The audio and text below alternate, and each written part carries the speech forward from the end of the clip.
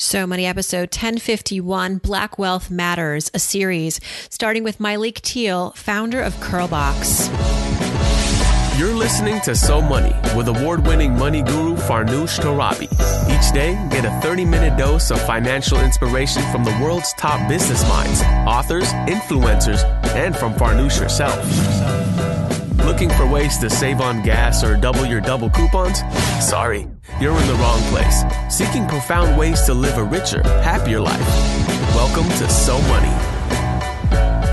Welcome to So Money, everybody. I'm your host, Farnoosh Torabi.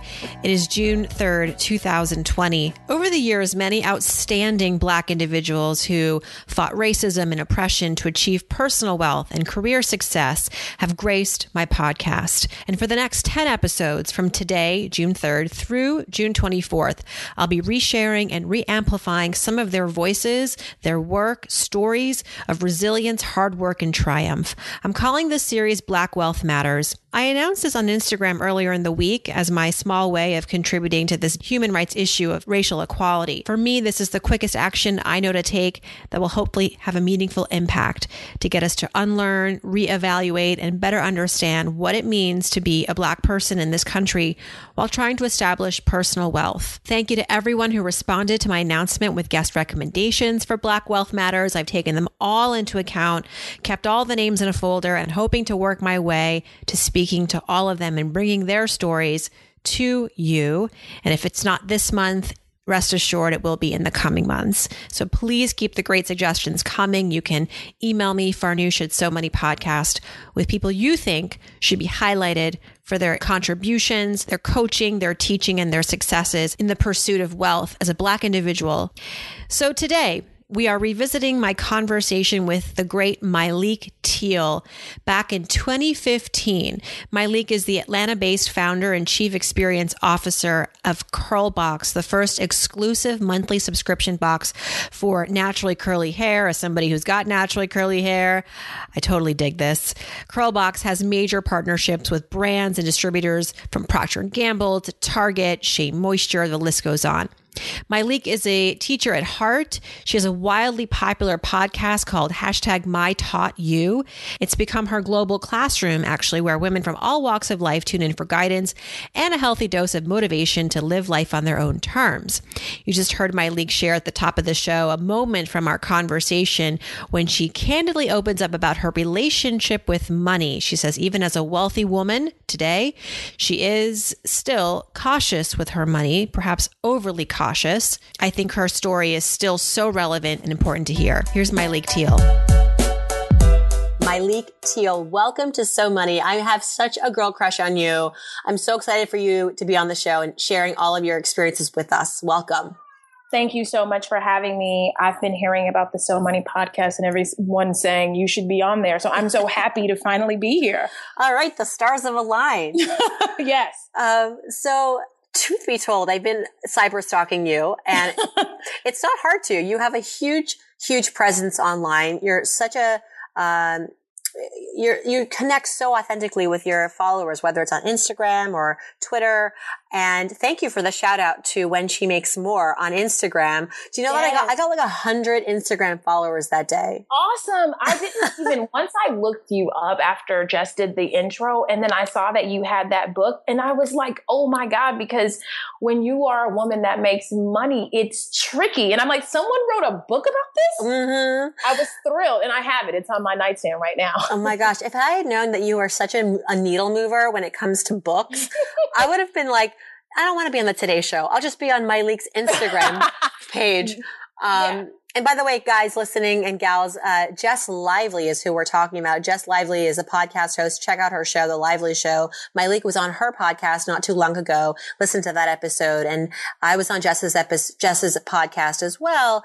And that's how the two of us connected. So a little backstory there. But Myleik, your story is so amazing. I want to share a little bit about Curlbox, of course, with our listeners. But before we get to the business, I want to just say that as I was cyber stalking you online, I got a little overview of your journey. So I think, and correct me if I'm wrong, but going back to before you started Curlbox, which is a very successful monthly online subscription, providing women of color, various hair products, because we know that they have all different hair care needs, and you really simplify it for them. But before you started the genius that is Curlbox, you were working in PR, you quit your job in your 20s, you moved to Atlanta for a guy whom you're no longer with.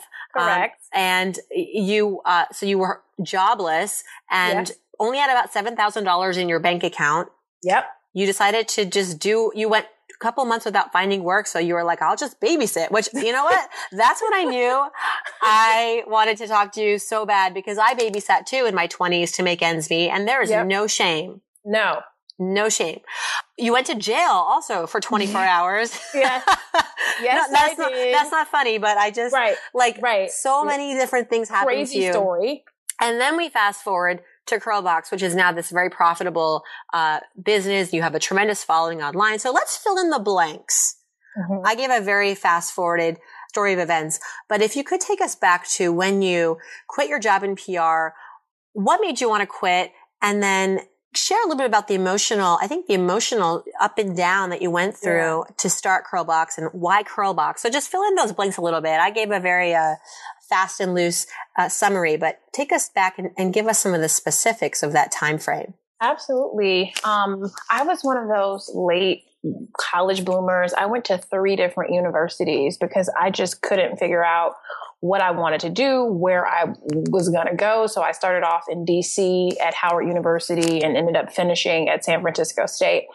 I moved back home and I just still didn't really know what I wanted to do. So I kind of got into the PR, marketing, entertainment. I mean, in LA, it's a no-brainer.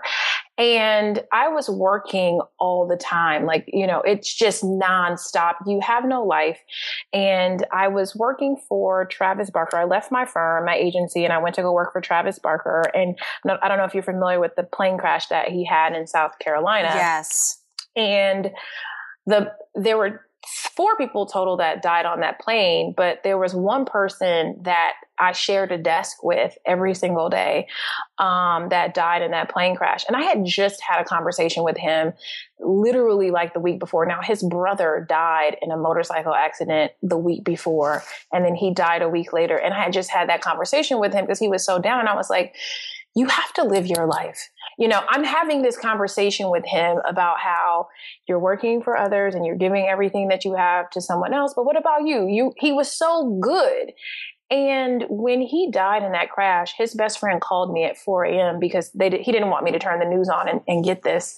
And so he kept calling my phone and he told me, and I never went back to work after that. I have never had a formal job since then. And it was almost like something kept saying, how many times are you going to tell someone else what they should be doing with their life and following their heart and their dreams? And how many funerals are you going to sit at, and let another person be eulogized and you not do what you should be doing? And then that thing pops in your head, but what about money? I can't do it because I need money. And then I thought about how much money do I really need? And I was naive enough to think that $7,000 was enough. Yeah. So I had my 401k, and I don't even know how I managed to save that much money because my very first job out of college was part-time. I made $10,000 for the year. I know this because I had my taxes done. And the second year I switched jobs and I made $26,000. And then after that, I think I got up to like 30 or 35, but I still managed to have that amount of money saved over those couple of years. Which is a testament to the 401k, right? Yes. I mean, that's a powerful thing. Yes. And so moved to Atlanta with a brand new Volvo, which sucked up that $7,000 because, with the note, my insurance went up because Atlanta, the insurance here is a fortune because of the number of accidents. I'm not going to say whether or not I think people can drive here. So the money was gone before I knew it, it was gone. And that's when I got on care.com and decided, you know what, if I have to water plants, babysit, walk dogs, it was the height of the recession. No one would hire me. And so I was like, I have to do what I know how to do. And that's just use my body and do something. Mm-hmm. So I did. So your friend's passing, was this really kind of light bulb moment for you to realize I need to seize my life, take control of my life, stop living. I just had Daphne Oz on the show. Daphne is the co-host on The Chew, daughter of Dr. Oz. And she says, I was living this placeholder life, and I think we can all relate to that. It's like sometimes you feel like you're living this life that, one day when I have the house and one day when I have the job that I want, well, why can't one day be today? Right. And so you moved to Atlanta, you used up all that money before you even got there, decided to babysit, which is totally respectable. And then where did you go from there? So you're babysitting and then... I was assisting. Actually, I was working, when I was on that website, one of the Real Housewives of Atlanta, Kim, the blonde one that was dating Big Papa at the time. I don't know if you watched that. Nice. She was on that site too, looking for help, just any kind of like personal assistant help. So she called me on Valentine's Day. I never forgot that. And she invited me to her house for an interview and she gave me $100 on the interview. And I was like, girl, I am here. I am here for you. And so I started just helping her out in her life. And I was actually on the show, the second season, I'm very sort of like organized and resourceful. And so I was able to help her out with a lot of things. And while I was helping her is when I was on the show, I sort of just vanished from LA. People didn't even know where I went. And then when they saw me on the show, a lot of my work PR friends were like, you're in Atlanta? Just saw you on the show. And so then they started. You're an extra on The Real Housewives of Atlanta. Right. And so they started sending me sort of local PR work. So I started picking up freelance work. And then that work started to pick up so much that I just stopped working with Kim on Real Housewives. And then that's when I started freelancing some music festivals and different things that came through Atlanta or down in Miami. And that kind of like led me to starting what was my very first business, which was Artifacts PR, which I worked on some beauty brands, some apps, and just, whatever people needed my help with after they found out where I was. That was when I transitioned out of that into doing Artifacts. Did you always want to be an entrepreneur? I feel like it. I think so. Growing up, my mom said that I used to look around at people. So I didn't grow up with a lot. I never felt poor, but I think that now that I have a bit more money, I probably was. But my mom says, since you could talk, you look around and Mom, what does she do? What do they do? I think that I would look at the things that people had and wonder, what did they have to do to get them? So Curlbox is genius because, as you've mentioned and pointed out, women of color spend more money on hair treatment and hair care than any other demographic. So clearly a market. Yes. But how do you differentiate yourself? There's so many, first of all, there's so many products out there, but then also I feel like the monthly subscription box, service thingy is like, there's so many of them. Yes. It was such a fad almost. There's a subscription for literally everything. Yeah. So how did you differentiate yourself in the beginning and how do you continue to claim your stake in the marketplace? When we started, the business is almost 4 years old. So you think this was maybe 4.5, 5 years ago that I even started working on the idea.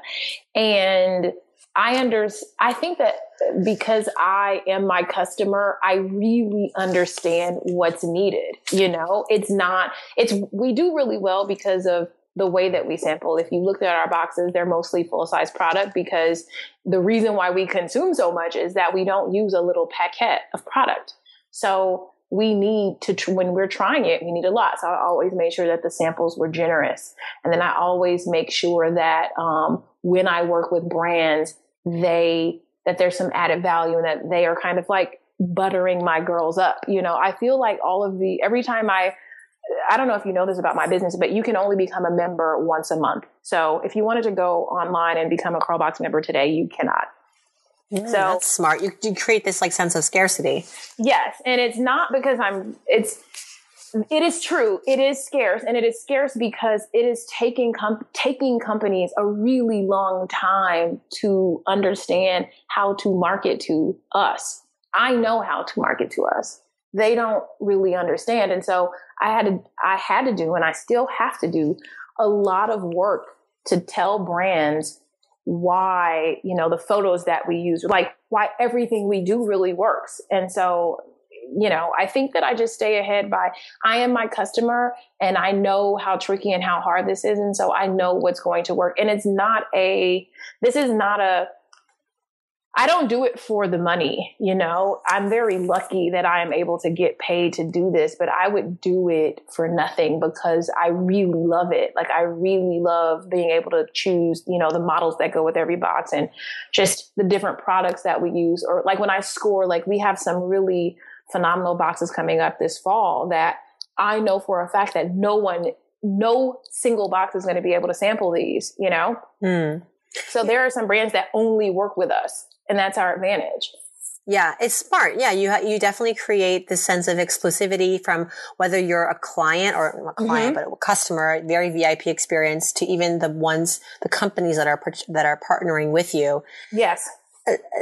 You say that you're not in this for the money. You're really following your passion, but listen, it's okay to want to do it for the money too. You're profitable. That's smart. You're a smart businesswoman. You're savvy. You have to sort of think about the bottom line too, right? Let's be honest. Absolutely. Listen, I like money. I like money. Thank you. I like having a lot of it. And I get excited. I get excited when I make big deals, and I make some pretty big deals. But, I should say that I'm not motivated by the money. That's probably better. That's better said. The money doesn't motivate me, but I don't mind it at all. All right, everyone. So check out Curlbox. I am not a woman of color, although for years I thought I was because I don't consider myself a white girl.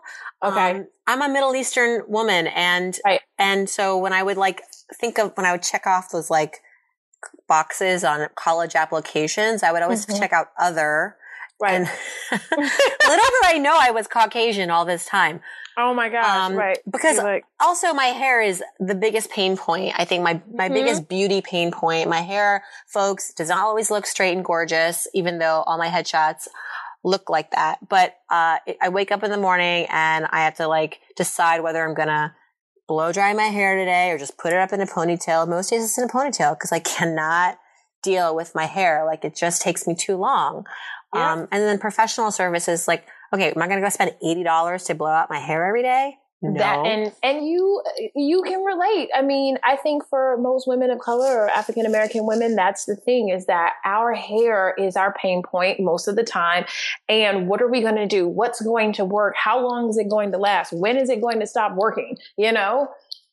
It never ends. It never ends. Well, let's talk about a little bit more about Myleik's money mindset, because that's also why I wanted to have you on this show. If you had to summarize your money mantra in one gulp, what would it be? My money mantra in one gulp is, if you can't buy it twice, you can't afford it. Tell me more about this, because I feel like I definitely have stretched myself to where I can only buy one, not two. And me too, right. I'm buying a new house and I can't buy two. But I think that when I think about my day-to-day things, or the kind of, non-necessities, I should say, that's kind of that's my approach to things. And so when I first started making a little bit more money, I would feel the need. I remember, I'll tell you, when I first started Curlbox and I was setting all these goals, my subscription goals, and I have financial goals. And I'm like, if I hit this goal, I'm going to go get a Chanel purse. I don't know why. I just wanted that. And that was in my mind, I felt like the more I make, the bigger purchases I should be making. And so I even went and did all the research, went to Saks. I think the purse that I wanted was $10,000. And I'm like, okay, yeah, I can, I'm going to have $10,000 to get this. And I don't know. I hit the goal. I had the money saved. The day that I hit the goal, I walked into Chanel to get the purse, and I just couldn't do it. I couldn't do it. I was like, this is stupid. I don't know. What am I doing? Why was this so serious to me? And I decided to not get the Chanel bag, but still reward myself with a nice bag. I ended up getting a Prada bag that was about $1,200. And look, I mean, I could have gotten at least 9 bags or 8 bags, you know? And then after that, I was even still like, why is this so important to me? And so after I talked with my accountant about this, like how emotional I was, like, why is it that every time I hit this financial goal, I feel like when I hit this, I need to go spend a fraction of it on something stupid? I can completely relate. I still to this day can't bring myself to buy anything from Chanel. Me either. And I wanted all of that stuff when I was in my 20s and poor. Yes. And eating tuna fish out of a can. I wanted all of the bags. But now that I have the money, I would rather spend that money on a piece of artwork or a home renovation project because folks, that's how much a Chanel bag costs. Right. It's kind of ridiculous. And so I think that when you start to work hard for your money and the money starts coming in, I think you start to realize what you actually want out of life and what your values are in a bigger way. So see, I told you we were meant to be friends. What would you say is your biggest money moment growing up as a kid? You already shared a little bit about your mom and growing up not a lot of money, but what would you say was a defining money moment as a kid growing up? I think that, like I was explaining a little bit earlier, that, I would look around at what people were doing to try to see how they were living these lives. I mean, you can look at people's cars, like they look neater, they look polished. And I began to learn at a really young age that they were either experts at something, they were professionals, and they were usually experts. So from the time I was a young kid, I just knew, like, I've got to be a master of something, I have to become a professional expert. And so that has always been in the back of my mind through school. I mean, as a young adult, of like, I want to be great at something, at one thing, and be known for it. Who are your role models? My role models, I'm probably like every young Black girl. I mean, Oprah. I know this sounds crazy because I've never She was met one of my her. role models too. Yeah, I used to schedule my college classes around the Oprah Winfrey Show. And I think like once I discovered it, I would look at Oprah and say, you know what? Like, she's not a supermodel. She's brown just like me. And she has like, some African features. And she's sometimes a little quirky and weird. And she cries. And this is like even before I knew how financially successful she was. I think I began to understand when she would have guests on there and everybody started teasing her about being like super rich. But I think when she was like young, I was like, wow, I just wish that I could like live my truth out loud like that, And so I really looked up to her for a really long time. I still do. Yeah. I met Stedman one time at a conference. We were both speaking. Cute. He's so cute.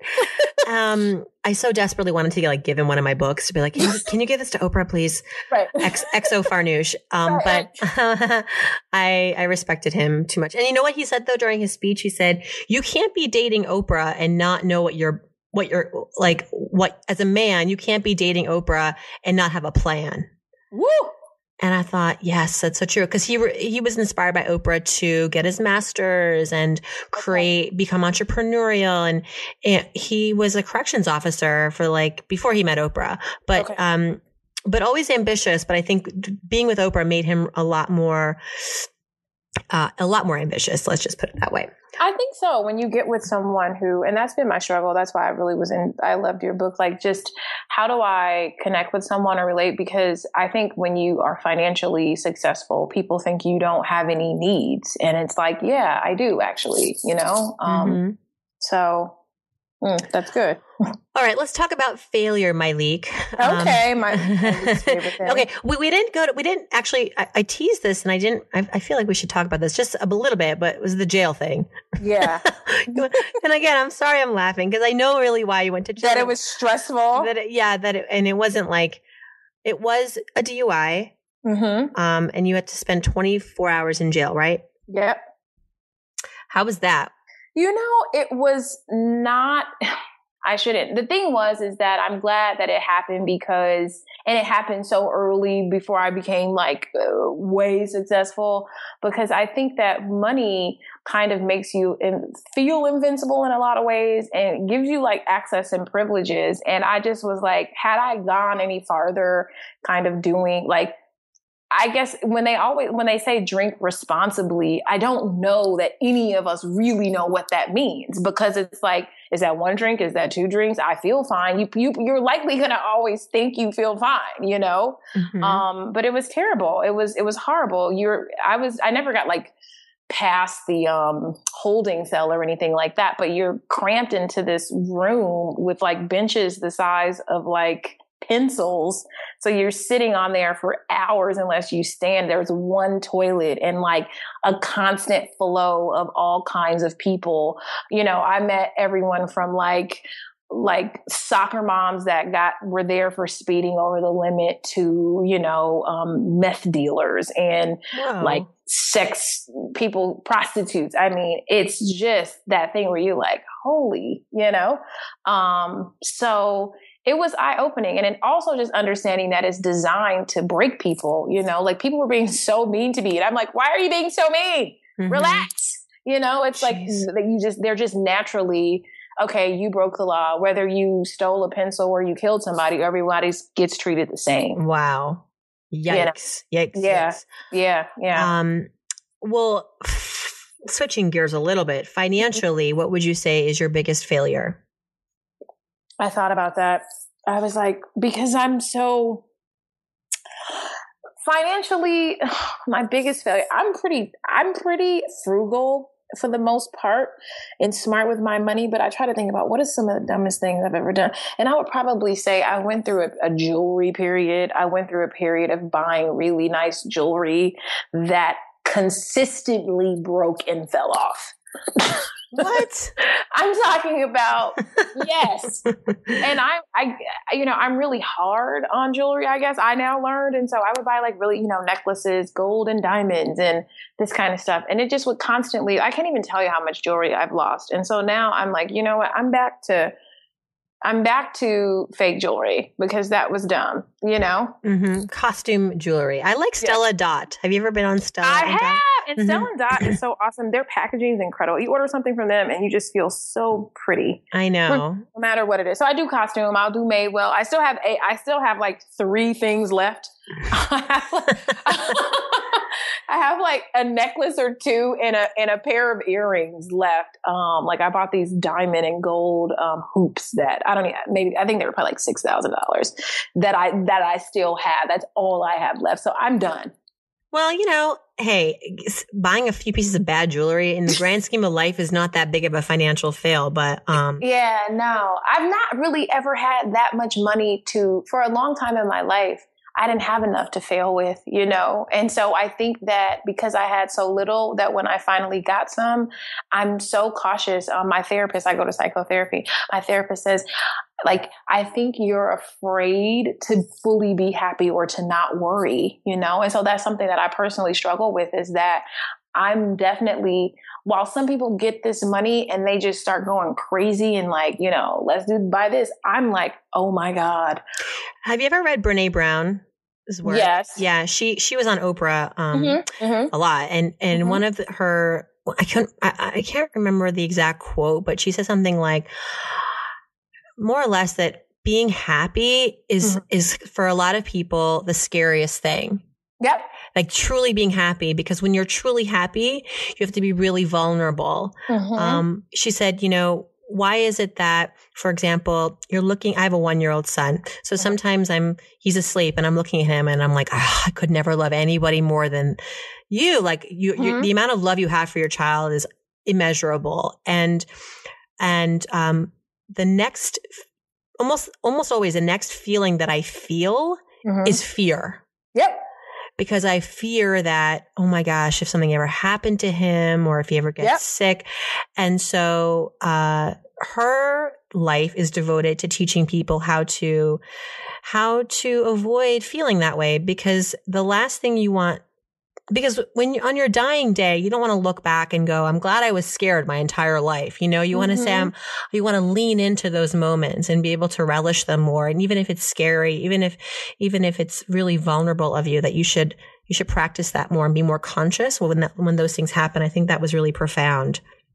You know what? And this is the thing I tell my therapist. I know this. I've read it and I know it, but it's like this thing of, like I told her, I just bought a new house and I just bought a new beautiful home. It's 4 stories, almost 4,000 square feet. There's an elevator in it, 3 patios, humongous kitchen, dining rooms, this.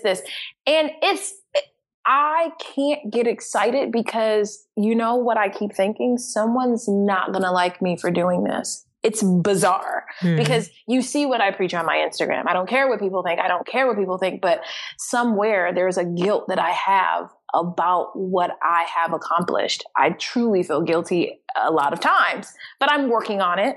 I'm going to try. I told her that I'm going to try, but it is true. It's hard for me to, but I'll do it. You know, like I'm moving out of my place. I live in a 2-bedroom kind of like nicer apartment, but I was like, Myleik, you can't stay small because you're scared, you know? So it's not, I'm acknowledging the fear, but I'm doing it anyway. So I'm letting you know, yes, I am moving into a really big, nice house, but I am very afraid, but I'm doing it anyway.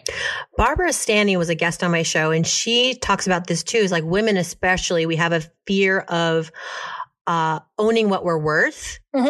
And, but she said, what is probably the most amazing thing that can happen with money is to put it in the hands of a woman. Because when women inherit wealth and when women earn their wealth, the world becomes a better place, she believes. Yes. And we see money as a way to have power to heal and power to change and power to improve and power to help people. And so remind yourself of that, you know, and help use that reality and truism to encourage you to earn as much as you can and earn as much as you want and spend as you want and save as you want, because it's a good thing. It's a good thing. And there are always going to be haters. Who cares? Right. Absolutely. Always. What would you say is your number one money moment? Your so money moment? Buying the house?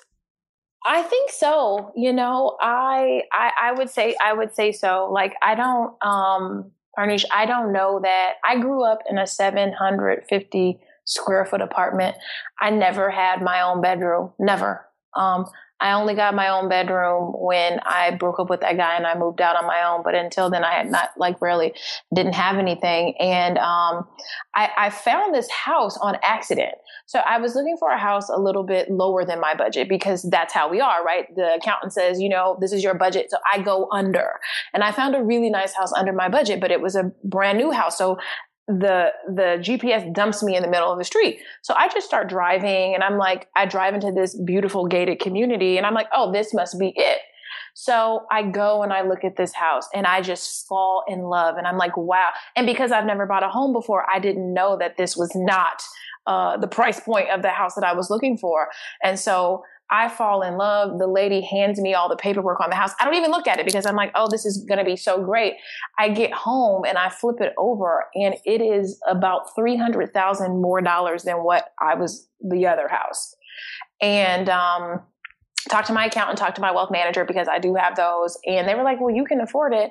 And it was almost like this sort of overwhelming, tearful moment that like, I can have what I want, you know? I can really have what I want and no one has to help me. And so, yes, you know, it's scary.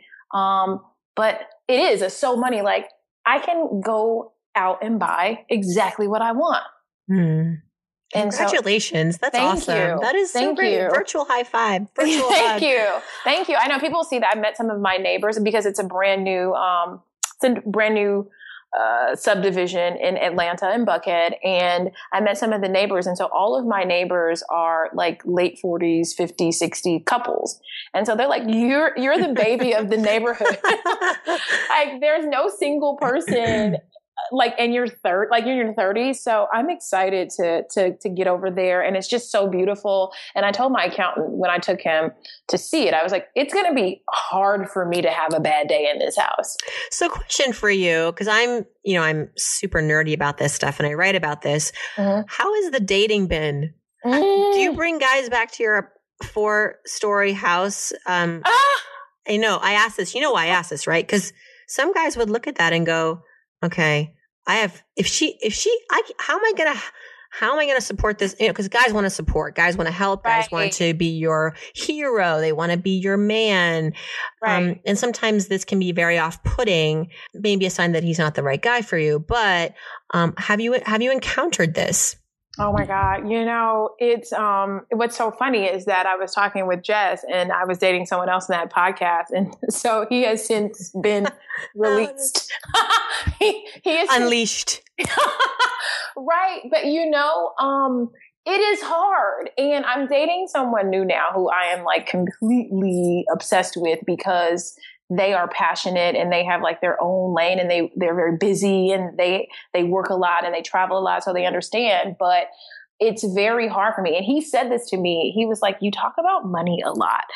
And it was like, I didn't realize I was doing it because I try to like start saying things because the place, don't get me wrong, I live in a 2-bedroom place now, but it's 3 stories. My place is gorgeous. And so it's just this thing of like, I'm trying to like warm you up to what I really have and what I'm able to do because I don't want to scare you. I don't want to scare you because I have had people do that. Like they walk in and they're like, oh my God. Or, if you say, I want to go to Mexico this weekend. I'm just going to go, there are people who aren't able to do that. So right. It's very hard. And I have found that like sometimes guys, there are some guys that they want for you to take care of them. They don't want to nurture you because some people have this belief that money is all you need. If you have money, then you have no needs. Right. And it's like, actually, I have needs. And so, I think that I met someone who I don't think is, like he walked in my place. He's like, wow, this is gorgeous. And then I was, good sign. Good sign. Yeah. But it wasn't like, there's the other side of like, so how much was this? Like I have this Bang & Olufsen stereo thing. And it's like, well, how much was this? It's like, ew. I don't know. Yeah. And people, I don't think they realize how uncomfortable they make you when they constantly talk about what you have. Yes. So try to remember that you're just a man and a woman in a relationship and that money is just a means to an end. It is. And that, really what it reflects is that you are a hard worker. Right. And that you are enjoying your life. And so what a great person to spend time with. Anywho. Yes, I agree. Yeah, you're preaching. I guess I'm preaching to the choir. What is your number one money habit, Myleik? My number one money habit is probably twofold. One is that I check my accounts and I check receipts. Like if I go to a hotel, we'll email you the receipt. No, let's look at it, because I think, I think that, sometimes people think that you don't care or you won't look at it. And there are times when I feel like, I've been a bad girl that I don't want to look at it, but it's just like forcing myself to look at my numbers each day and scrutinize them because people will try to get over on you all the time. It is a gross, disgusting thing, but I have been double charged. Mm-hmm. I have had people charge me more because they think I have it. I'm like, well, what does this cost? My least favorite thing is what's your budget? Don't worry about my budget. What do you charge? Oh man. There's a service out there called BillGuard. Mm-hmm. It's free up to it. Like I think you can hook up 3 of your different credit cards and debit cards to it. Mm-hmm. And they will alert you when there's a double charge or when there's a suspicious charge or when there's like anything out of the ordinary that happens on your card. And actually they have caught some double charges, and things that like, I just know I didn't buy that might be a sign of fraud. So anyway, if you're listening and you're wondering, I'm pissed about this too. How do I make sure this doesn't happen to me? BillGuard. BillGuards, free app. Yeah. All right, Miley, you've been so much fun. Let's do some So Money fill in the blanks. Okay. And have some fun here. If I won the lottery tomorrow, the first thing I would do is? If I won the lottery tomorrow, the first thing I would do is plan to take 1 year off of work and travel the world. Whoa. So you wouldn't work. How would that even work? I don't know. Do you have a team in place? I do. I have a team in place, but you know what? This is going to sound crazy as can be. And I'm probably only saying this because I don't play the lottery, but like, I think that if I got to that place where I was trying to like win money, like win a lot for a little, because I know that hard work is how you make money. But if I was going to take that risk, why not just say screw it all and just go away? I do. In my fantasy life, I don't want to work. I want to travel the world and live kind of like a gypsy. And if I could afford to do that, I would. My wealth manager, I always say to him, how much money do I need to retire? What does he tell you? Well, he said, well, if you want to live a lifestyle of about $125,000, I think he said, he's like, you need to save up $3 million. And then you could get like a monthly interest check would be the equivalent of about $125,000. But I think based on kind of how I would want to live, I think I need to save $5 million. So, I mean, if I won $100 million and if I won the lottery, I'd put that to get that going, and then I would take off. Bye-bye 4,000 square foot, 4-story house. I'm out of here. Well, the one thing that I spend my money on that makes my life easier or better is? The one thing that I spend my money on that makes my life easier or better is actually help. You know, I have a housekeeper, so I've never like used my washing machine. I hate laundry, like hate it. So spending money to have people support me or help me in my life, like what is my favorite grocery thing? Instacart. Like anything that takes away domestic duties, I love. Amen. I dedicate a whole chapter to this in my last book. Anything that says bye-bye laundry, bye-bye dishes, bye-bye grocery shopping, I'll take it. And now, fortunately, there's an app for everything. So yes, there's an app for that. What is your guilty pleasure? One thing that you spend on that you are totally, you splurge on it, but it's, you know what, you can't live without it. I splurge on fancy hotels, and I'm trying to get better at it, because what happens is when you start staying in these, spoiled $500+ rooms, you know, I went to Paris for New Year's Eve last year, and I stayed at the Mandarin Paris. It's like $1,000 a night. Oh my gosh. I stayed for like a week. Oh, but Airbnb girl. I try, but this is the So Money crew is gonna kill me. I also paid for an Airbnb because I was gonna stay in I got an Airbnb for the week for my cousin and her wife and her friends. And I got over there and I was like, I can't do this. I'm tired. I've worked all day. The heat was taking too long. And so my guilty pleasure is I really like to checked out. I was like, we were driving to the Airbnb and I saw the Mandarin and I was like, I'm going to go say hello to everyone and I'm going to go check into the Mandarin. Whoa. So I did that. That's my splurge. I'm getting better at it. I haven't done that. But I do. I love, like, there's this really fantastic place in Cancun called Nizuc, Nizuc, beautiful. Like, that feeling, I love it. So I splurge on hotels. But now with the new house, I think I need to sit down. Maybe. Yeah. Maybe nest a little bit. Yes. One thing I wish I'd known about money growing up is? One thing I wish I'd known about money growing up is that the more you have of it, the more access you have in life. You know, the more you care about it. Like, because I have more money, having more money gives me access to deals, gives me access, you know, when I pay for like my car insurance, I pay it all at once, which gives me a discount. You know, when there's so much that happens for you when you have more. Mm-hmm. So if you take care of it. Yeah. If you take care of it and you take care of, you know, people know that you care about money, you know, like the home loan, like that sort of thing. The bank treats you, they roll out the red carpet. I get a home loan, they're taking me to a tennis tournament, you know, like, thank you. It's just. Which bank do you have? I need that bank. I bank at a couple banks, but mainly Morgan Stanley. I love them. They gave you a mortgage? That's like an investment bank though, isn't it? Yeah. So that's the thing. It's an investment bank. But once you get your weight up over there, you find out that they do all kinds of stuff.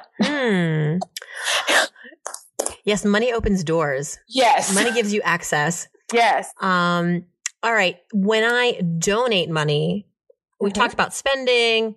Yeah. Let's talk about donations. When you donate money, I like to give to blank because I typically give, so I've given to St. Jude. My company actually raises money for St. Jude Children's Research Hospital. I was invited. One of my Curlbox members works there. She raises funds for St. Jude, and she had her boss fly me out and give me a tour of the hospital. And it blew my mind. The fact that if a parent finds out that their child has cancer and they're accepted to this hospital, the hospital pays for, there's housing, beautiful apartments that I got a chance to take a look at. They cover all of the treatment. And I met a young lady who was going to be there for 2 more years after I had met her. Oh my gosh. And so it's that thing of like, and it costs, I think they said it's like $1 million a day to run this hospital. And what I love mostly about it is that the owner, the person who started it, had a dream. Like, I wish that I could have a hospital that treated kids with cancer for free. And it's happening. And so we raised, almost $20,000 for them last year. And then I give money if I have other friends and colleagues like March of Dimes. I just went to a luncheon for them. And then, I try to help. I mentor a lot of young women in their like 20s, and I give to them by way of experience, I feel like I became successful because I was exposed. And so I try to expose them. Like, I sent my my assistant to Croatia. My assistant has been with me to Paris and Amsterdam. Like, the more you see, the more I think you should begin to want in life. And last but not least, I'm Myleik Teele, and I'm so money because... Okay, this is the one that I really want to do. You want to nail it. I want to nail it. I'm Myleik Teele, and I'm so money because I'm not an emotional spender. There's nothing that moves me. Like, I will not do it. That's right. You walked into that Chanel store and you walked right out. Right back out. That takes strength. That takes strength. With the money. Yeah. With the intention. Mm-hmm. And then reality kicked in and common sense kicked in. Nothing against people with Chanel bags. You know what? I'm going to be honest. I have a little Chanel wallet that I like wanted to go and buy the big bag. And then I was like, you know what? This is ridiculous. But I did buy myself a little crossover bag that I can, that's really practical. I can put like my credit cards in there, my cash and things like that. And I like polish it every night. Myleik, you've been so much fun. Thank you so much for being so honest, transparent. Congratulations on Curlbox and everything else, the 4-story townhouse. Thank you. Hope you get to go on that kick-ass vacation and retire early like you deserve it and find the man that appreciates you. So thank you for all of that. And we will be watching you. Okay. Thank you so much. To learn more about Myleik, check out mytaughtyou.com. All this information is on SoMoneyPodcast.com. If you have a guest suggestion for me, someone you'd like to hear, a person of color, a Black individual who you think has an incredible and important story to share when it comes to money and building wealth, let me know. I want to know this person. I want to share this person's story. Email me, farnoosh@SoMoneyPodcast.com. Thanks again for tuning in. More to come. And I hope your day is so money.